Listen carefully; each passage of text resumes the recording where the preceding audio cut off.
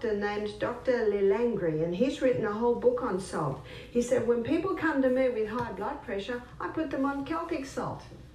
Why does he put them on Celtic salt? Because Celtic salt contains 82 minerals. It's a hand-harvested sea salt. So the minerals are in the Celtic salt in their balanced form. What about Himalayan salt? In many places, Himalayan salt is a lot easy to get. There's about 75 minerals. So it's pretty good. But I prefer the Celtic salt. And one reason is that the Celtic salt has 3 magnesiums. It contains magnesium chloride and magnesium bromide and magnesium sulfate. Magnesium is a water-hungry molecule, and this explains why the Celtic salt is such a moist salt, especially when we've had a lot of rain, because those 3 magnesiums absorb the moisture. And because magnesium is a water-hungry molecule, it can be used to help the water get into the cell. So when you take a crystal of Celtic salt, put it on your tongue, and some say, how big's a crystal? Well, if you've got high blood pressure, start small, about the size of a sesame seed. I don't have high blood pressure, so I might have about 3 times little sesame seeds. Put it on your tongue, your mucous membranes start absorbing the minerals, the magnesium is taken to the cell membrane, and you drink your water, and that magnesium pulls that water inside the cell. It's the quickest way to hydrate a body. The only time excess water drinking can be dangerous is if people drink too much at once and don't have the minerals that are in the Celtic salt to pull that water inside the cell. I've had people complain to me, they say, I'm drinking more water now I'm going to the bathroom all day. So I say, are you having the salt? Have a little crystal before every glass of water. And ideally, we should be having approximately 8 glasses of water a day. And then I say to them, and don't drink a whole glass at once. I think I mentioned earlier, I drink half a glass as soon as I get up. I go to the bathroom, I drink another half glass. Then I get dressed and have another half glass. But when I start every glass, I have that little bit of salt. So you spread the water over the day. And many people have said to me, thank you so much, that has made a big difference. See, huge water in, it's not long before huge water has to come out. It's like watering a plant. And look how God sends the rain, little by little by little. And when there's a tornado, when there's a torrential downpour, that's when the soil gets washed away and flooding can happen. So remember that with your body. Take it little by little by little by little. It is the best way to take it. Lining our gastrointestinal tract are villi. And on the villi is a receptor site. And that receptor site is to take the glucose through and into the blood. So on this villi, we've got a blood capillaries that go all the way through. Now in that receptor site is a carrier. And this carrier is designed to take the glucose through to the blood. But the carrier will not accept the glucose unless it comes with a molecule of sodium. I read this in my Anatomy and Physiology book. In the Anatomy and Physiology book, I memorized the sentence so I could give it to you from the horse's mouth. Sodium is the main transport system of glucose across the brush border wall and into the blood. And yet what are we told? Don't eat salt. Well, I agree with the table salt because it causes this imbalance of minerals in and out of the cell, absolutely. And did you know that sodium chloride is so strong it can kill the taste buds? Have you seen people that eat table salt? They put it on everything and they put it on before they've even tasted it. Well, no wonder, their taste buds are dying. Whereas Celtic salt, with all of its minerals, it enhances the flavour of the food. Now, the red lentils we had this morning, a few people have said, what's in this? I've even served it at my house at breakfast, and people have said, "Is there chicken in this?" And I know why they say that. It's because it's so flavoursome. Well, it has a little olive oil, some herbs, nice if you can get fresh or Italian herbs, and some Celtic salt and a bit of turmeric. That's it. I rinse it very well. It must be rinsed well first. And I do that just before it's fully cooked. And yet, as you can see, it's delicious. See, I'm not interested in cooking up onions and garlic, and much as I love that in my lentils, I'll do that at lunchtime. But in the morning, I've got hills to run up and down, creeks to jump in. I'm not interested in being in the kitchen for a long time, and that's a very quick dish to make. So sodium not only is required to get the glucose into the blood, it's also required to get the water into the cell. So it's sodium. It's the third most vital element needed for life. And you can get that information on the 4 vitals in any anatomy and physiology book, chemistry book, biology book. I'm just giving you the facts here. So as you can see, water is very important. But so is the salt. And again, the potassium is found in all your fresh fruits and vegetables. Calcium cannot get into the cell by itself. It needs vitamin D. When vitamin D is present, the calcium is pulled inside the cell. And remember, I showed you the other day that calcium's called the king because when it gets into the cell, all the other minerals piggyback on the back of calcium. Something else happens. I'd like to go back to this for a moment. When the magnesium's put on the tongue and you have the glass of water, or half a glass, a little bit later the other half glass, that magnesium pulls the water inside the cell. And in the bilayered membrane that is around every cell, there's a little motor. And when the water's pulled through the membrane and into the cell, it causes that little motor to start spinning. And the spinning of that motor gives us a unit of energy. So when you're feeling a little tired or maybe a little bit peckish mid-morning, have the salt and have the water and you'll get a little bit of a pickup. So when everyone's going outside to have their cigarette or their cup of coffee, you have your crystal of salt, your glass of water. Absolutely, if you're working in an office, go outside and find a tree. Remember what the trees are giving off? Life-giving oxygen. Breathe deeply from your abdominal muscle, and that blast of oxygen, remember what the oxygen does at the cellular level? Oxygen will give you 18 times more energy. We've looked at the inside of the workings of the cell a few times, and the way I explain it, it looks like there's one energy cycle per cell, but it is not true.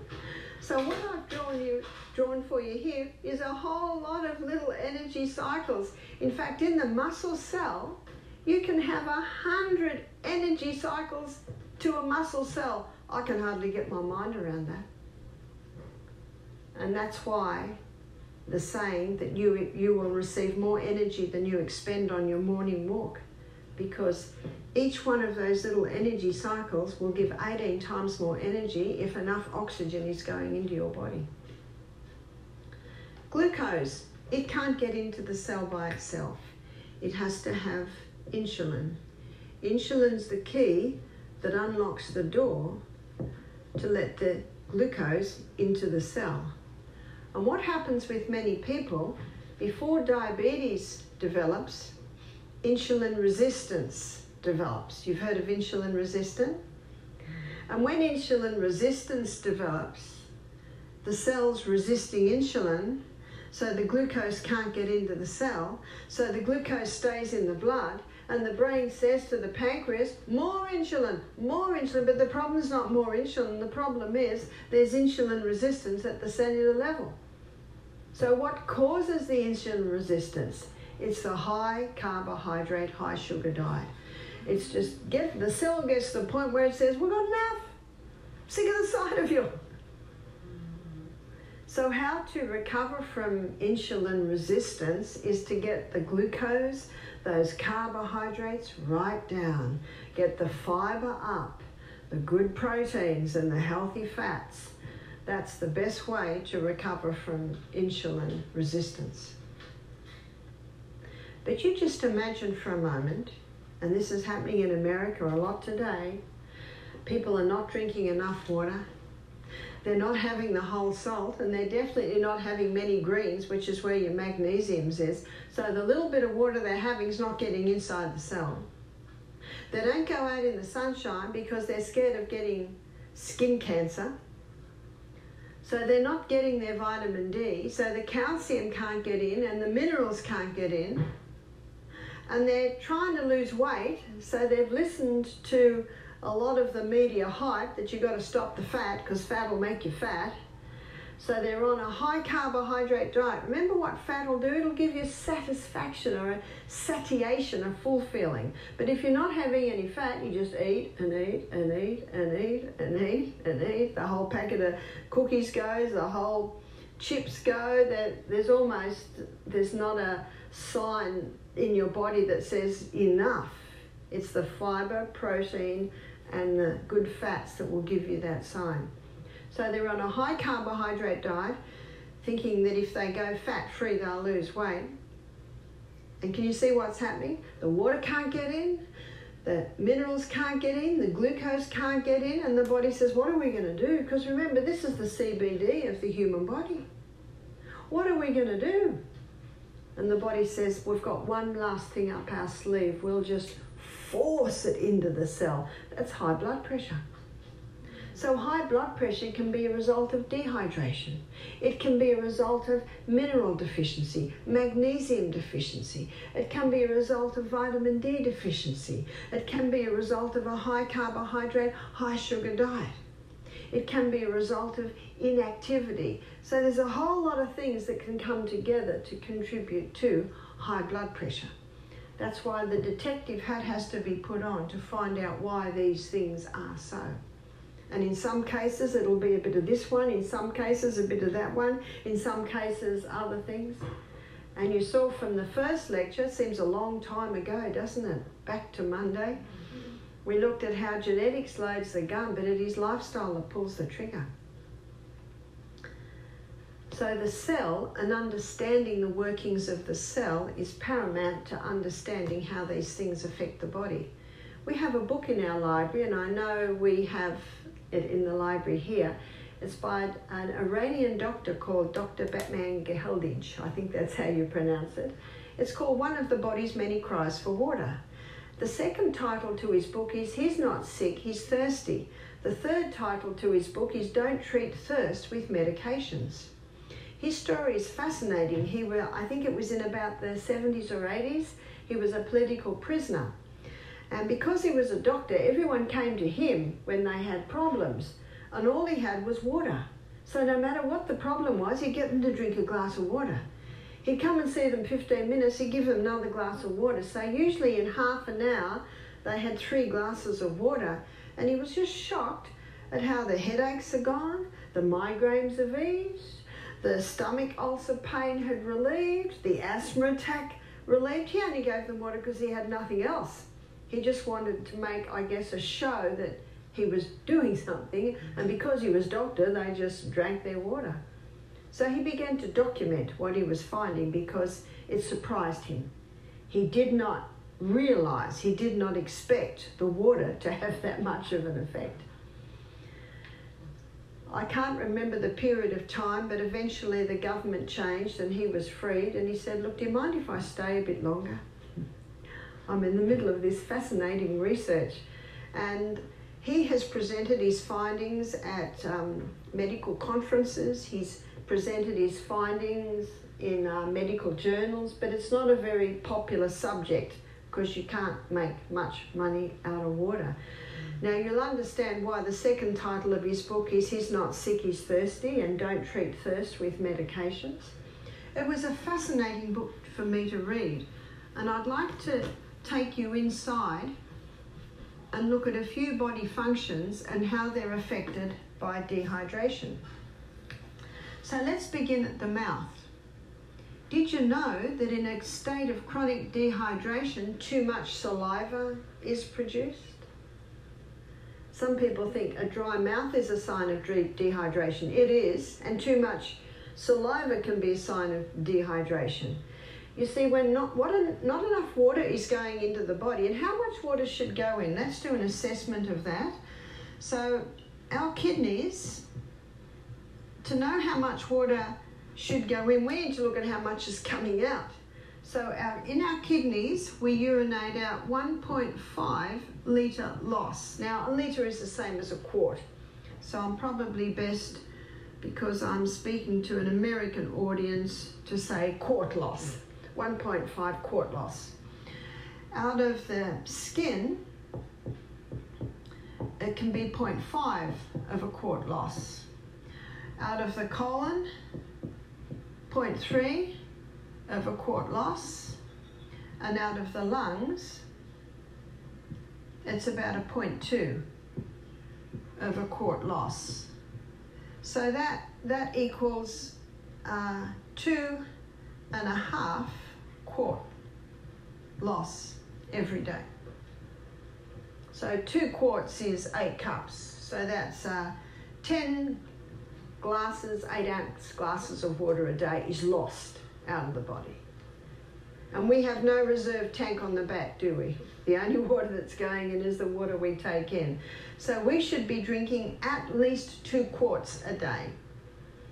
At least, more if possible. Now at the moment, because you're having a steam sauna every day, I wouldn't be surprised if you've got a 0.8 of a quart loss coming out of your skin because you perspire profusely. The other half can come in your fruits and your vegetables, maybe your herb teas, vegetable juice through the day. So that's how much water we need. And Dr. Batman Gaheldi, he showed that the first place that we feel that water loss, if we're not replacing the water, the body goes into a form of drought management. And it releases a hormone to manage this drought management. It's called histamine. And if someone has an allergic response to something, what are they given? Antihistamines. You know the best antihistamine is just water. So the first place that water is taken from to try and maintain full blood volume in the veins and arteries is the lining of the stomach. We have a thick mucosal wall lining the stomach, and so now we've got a very thin mucosal wall. Now in that mucosal wall there's sodium bicarbonate, and the sodium bicarbonate is in the mucosal wall to neutralize any stomach acid that might try and get through, and basically protect against stomach ulcers. So what is a stomach ulcer? It's basically a breakdown of the tissues. Now let me give you a scenario here. It was probably about maybe 20 years ago, a couple of Australian doctors in Western Australia discovered that Helicobacter pylori caused stomach ulcers. You've heard of that theory? They even put Helicobacter pylori bacteria into some people's stomach and got stomach ulcers. So we had a man do our program from South Africa, and he and his wife came. He was not interested in being at our retreat, but his wife had paid the full amount, so he came, reluctantly. And when I'm talking to him, he's about 57, he did not want to answer my question. He answered them abruptly and shortly. He wasn't annoyed at me. I know he was annoyed at his wife that he was even there. I said to him, "Do you drink water?" "Yeah, 2 litres a day." So I just moved on from that. I didn't ask any more questions. I said, "Are you on any medication?" He said, "Yes, I'm on a different antibiotic every month to kill the Helicobacter pylori in my stomach, because I have had stomach problems for 25 years. I've been all over the world."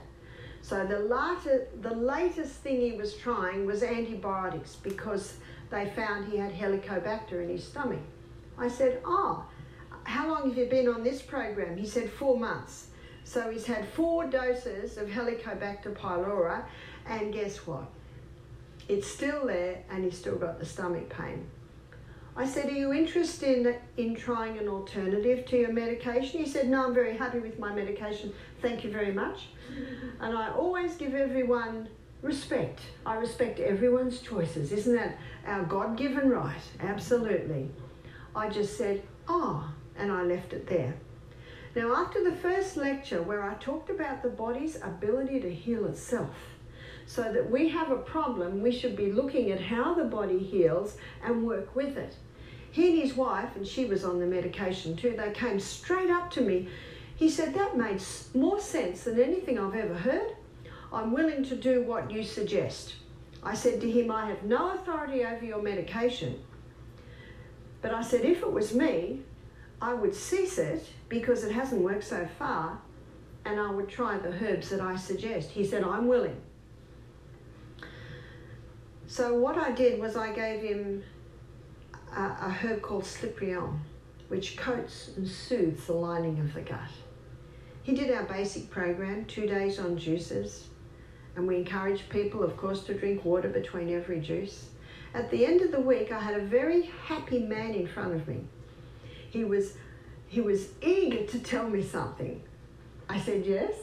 He said, I've had no stomach for 2 days, first time in 25 years.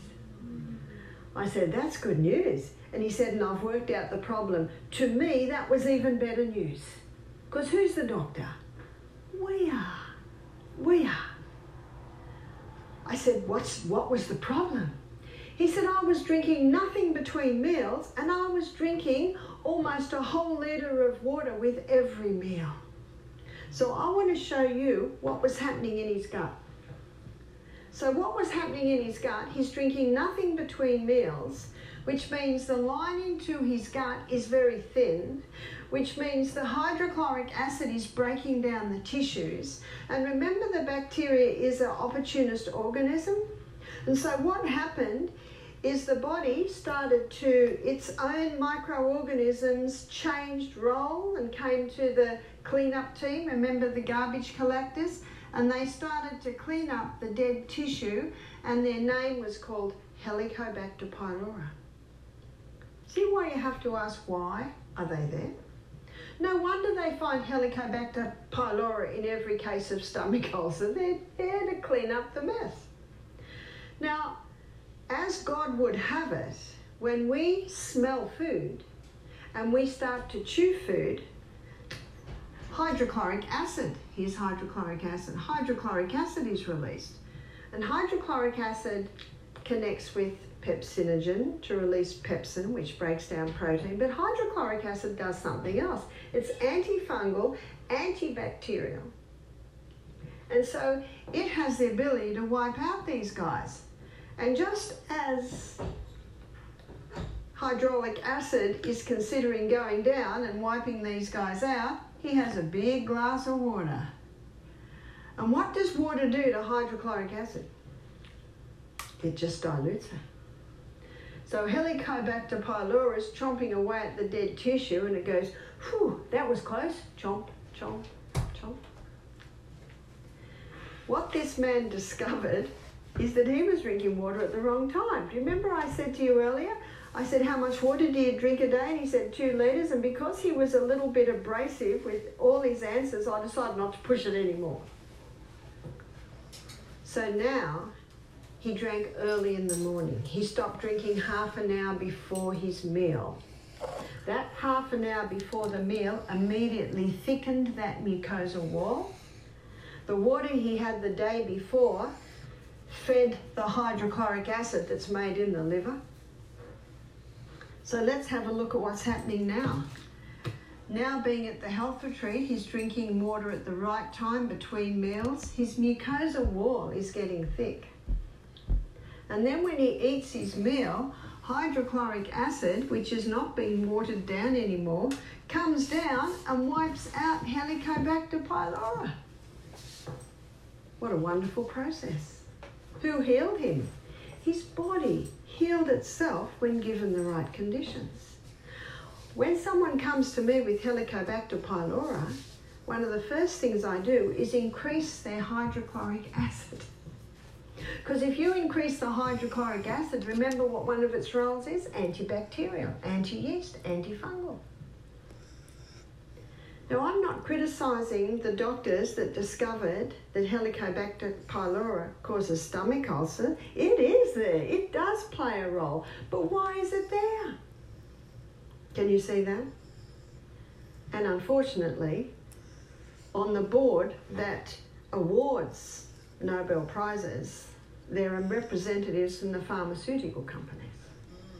So we won't go any further there, and I certainly am not saying people that get Nobel Prizes don't deserve it. Absolutely they do, because of their great work. But I'm just presenting you the facts. I'm just giving you the basic anatomy and physiology. So this man who had stomach pain for 25 years found relief by just drinking water at the right time, which allowed his body to heal itself. Dr. Batman Gehelhind, we'll call him Dr. B, he found the first place that we lose water is the lining of the gastrointestinal tract. He also found that if you go down the gastrointestinal tract, you come to the pancreas. And the pancreas releases 2 hormones into the blood to help balance blood sugar levels. That's your insulin and your glucagon. But if you're dehydrated, those hormones aren't being made as they should be. So people that are dehydrated, that can be a contributing factor to diabetes. He also discovered that there are hormones released from the pancreas to finalize digestion. So there's pancreatic lipase to finalize starch digestion. Fat digestion. There's pancreatic amylase, that's what finalizes starch digestion. There's trypsin and chymotrypsin that finalize protein digestion. Now, they're all made out of water. If you don't have enough water, your digestion will be compromised. At every stage, water is needed for every body function. So no wonder Dr. Beat entitled his book, when a person has a symptom of disease, he says, must be one of the body's many cries for water. That's the title of his book. Our brain cells shrink when they don't have enough water. Headaches are common when we don't have enough water. Negative thought patterns can develop when our brain cells don't have enough water. I can get my hand to go in and out like that without pain because around every joint there's fluid. And that fluid is synovial fluid, and it is 99% water. In a state of dehydration, the body can take some water from there to maintain full blood volume in the major arteries and veins. And so if I have pain in there, maybe it's called arthritis, but actually maybe it's just a state of dehydration. Our eyeball moves around in water. So we need water at every single step. Also, our lungs. Now, at the bottom of our lungs, I'll draw you a small picture of our lungs so that you'll understand this. So here's our lungs here.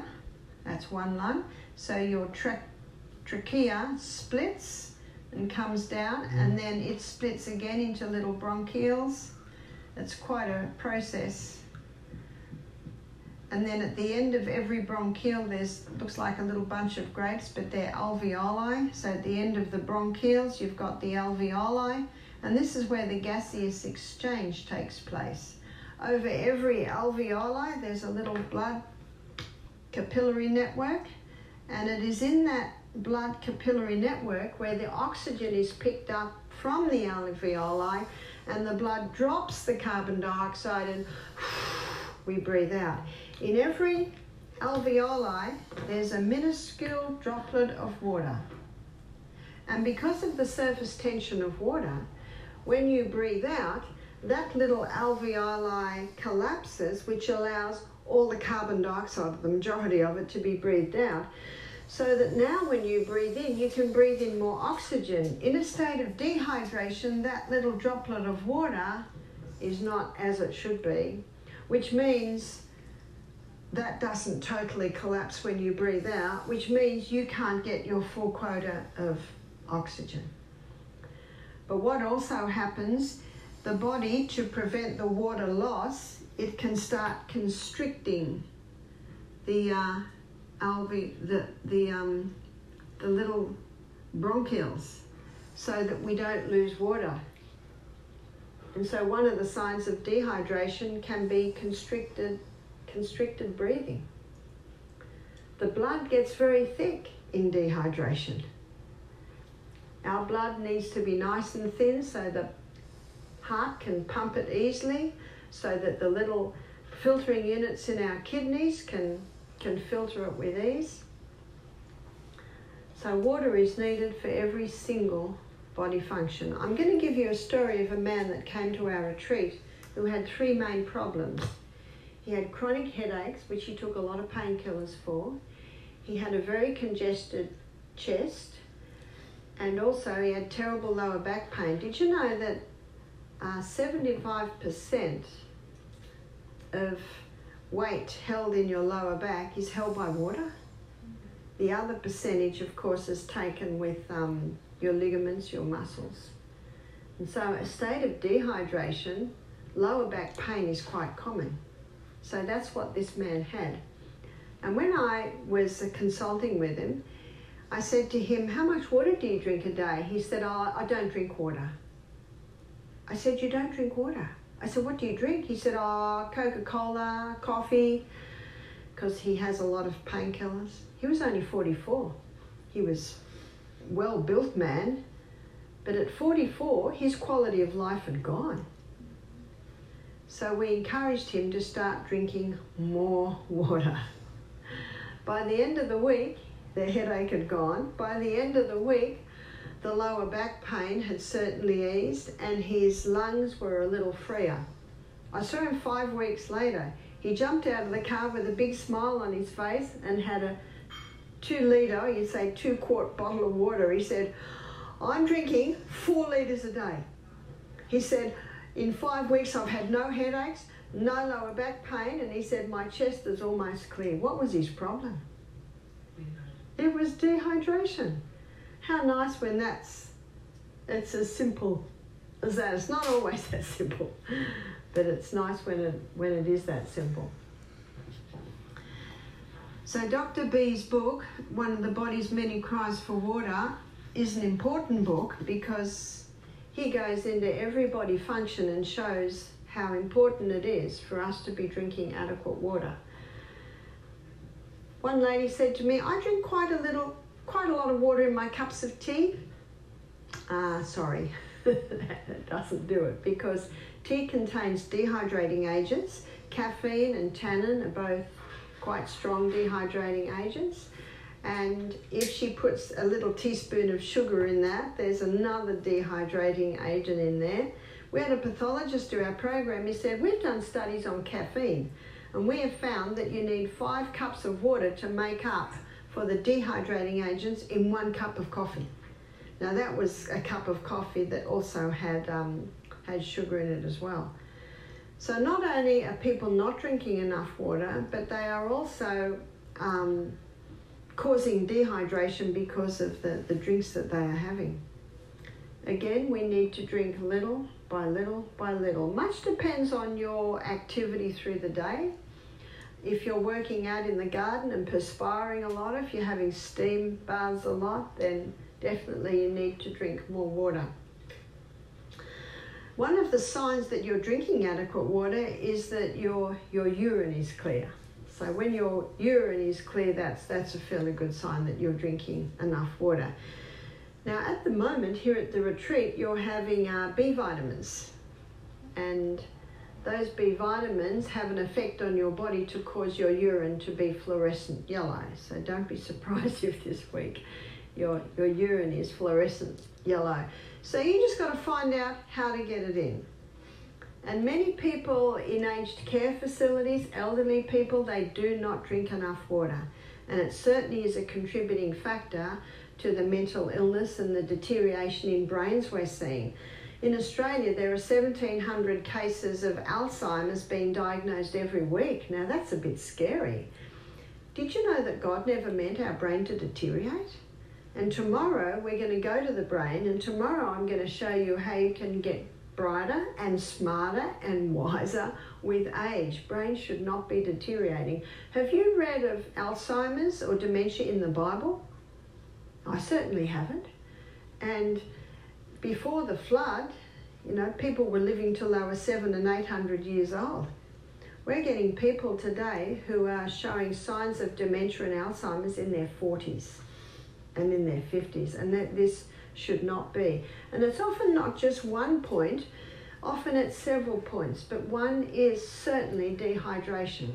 So I'll give you a story to illustrate. We had a lady came and did our program a few years ago now. It's probably about 6 years ago now.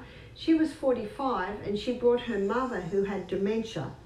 So we always say if someone has Alzheimer's or dementia, they will need to have a carer with them. Because we're not a hospital, we just teach you how to give your body the conditions for healing. When the mother first arrived, so the mother was probably early 70s, I went into the bedroom and she was just standing there looking out the window. And she looked at me, she didn't seem to even know who I was or acknowledge me. So I talked to the mother, and I couldn't say much to the mother, but I talked to the daughter and I found out she hadn't drunk any water for 2 days.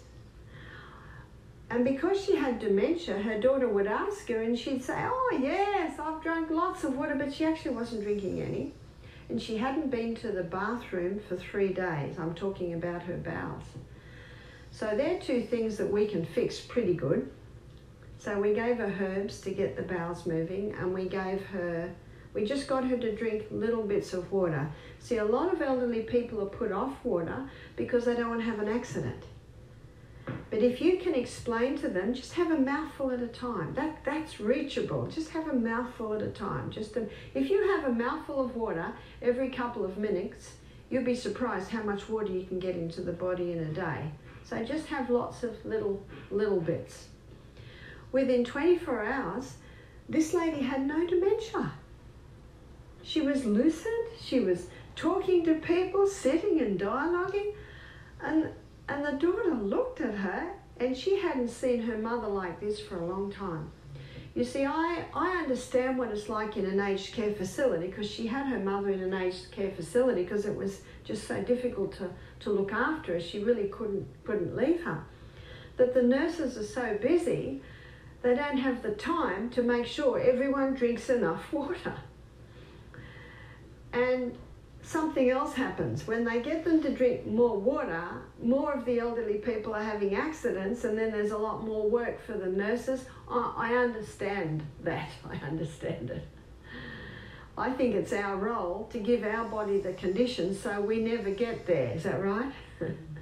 So that when we're getting into our latter years, our kids will want us to live in the little granny flat because we're going to mind the children. We're going to put the washing on the line. Oh, that's right, you put them in the clothesline.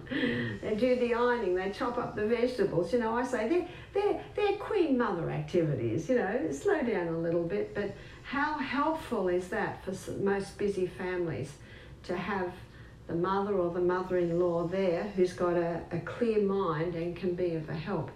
I understand why so many are put in aged care facilities, because they can't be looked after. One lady said, "My mother gets up at 3 in the morning, she goes to the people next door, she puts the clothes on off their clothesline. And my mother was found down the middle of the road naked." That's very hard, and I feel so much for the person, because that's very debilitating for the mind to deteriorate like that.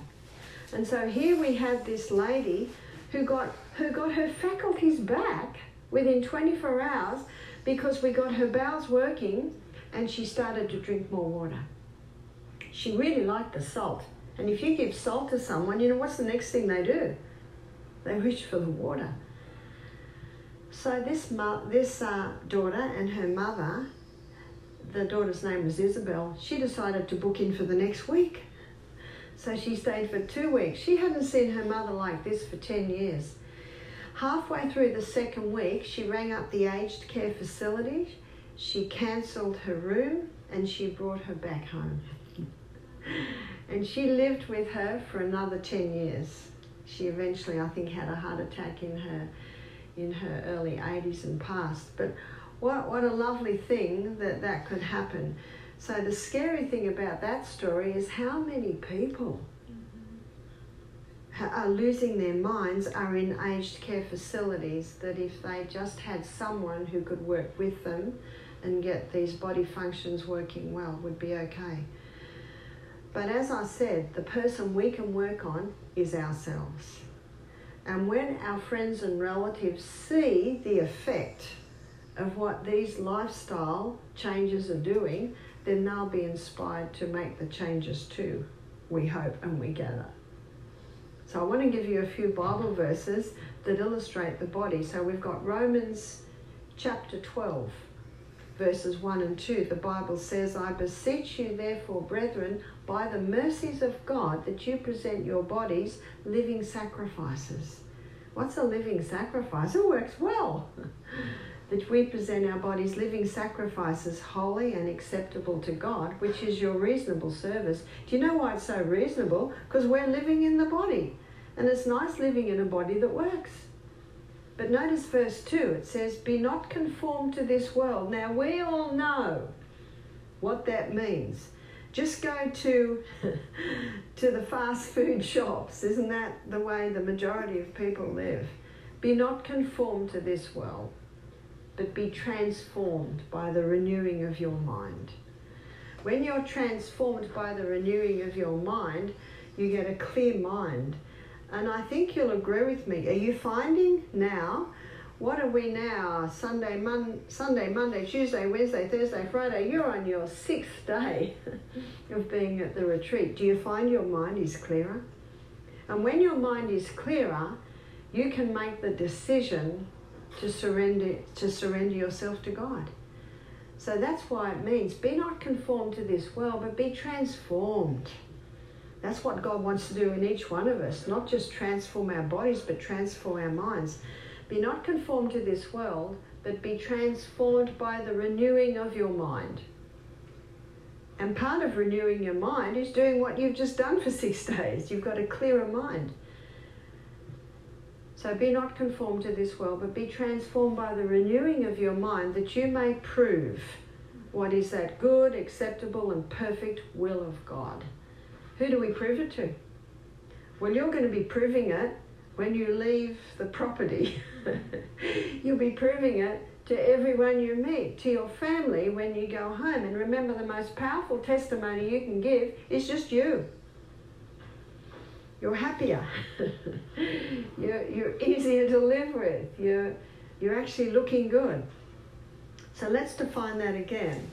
Be not conformed to this world, but be transformed by the renewing of your mind, that you may prove what is that good, acceptable, and perfect will of God.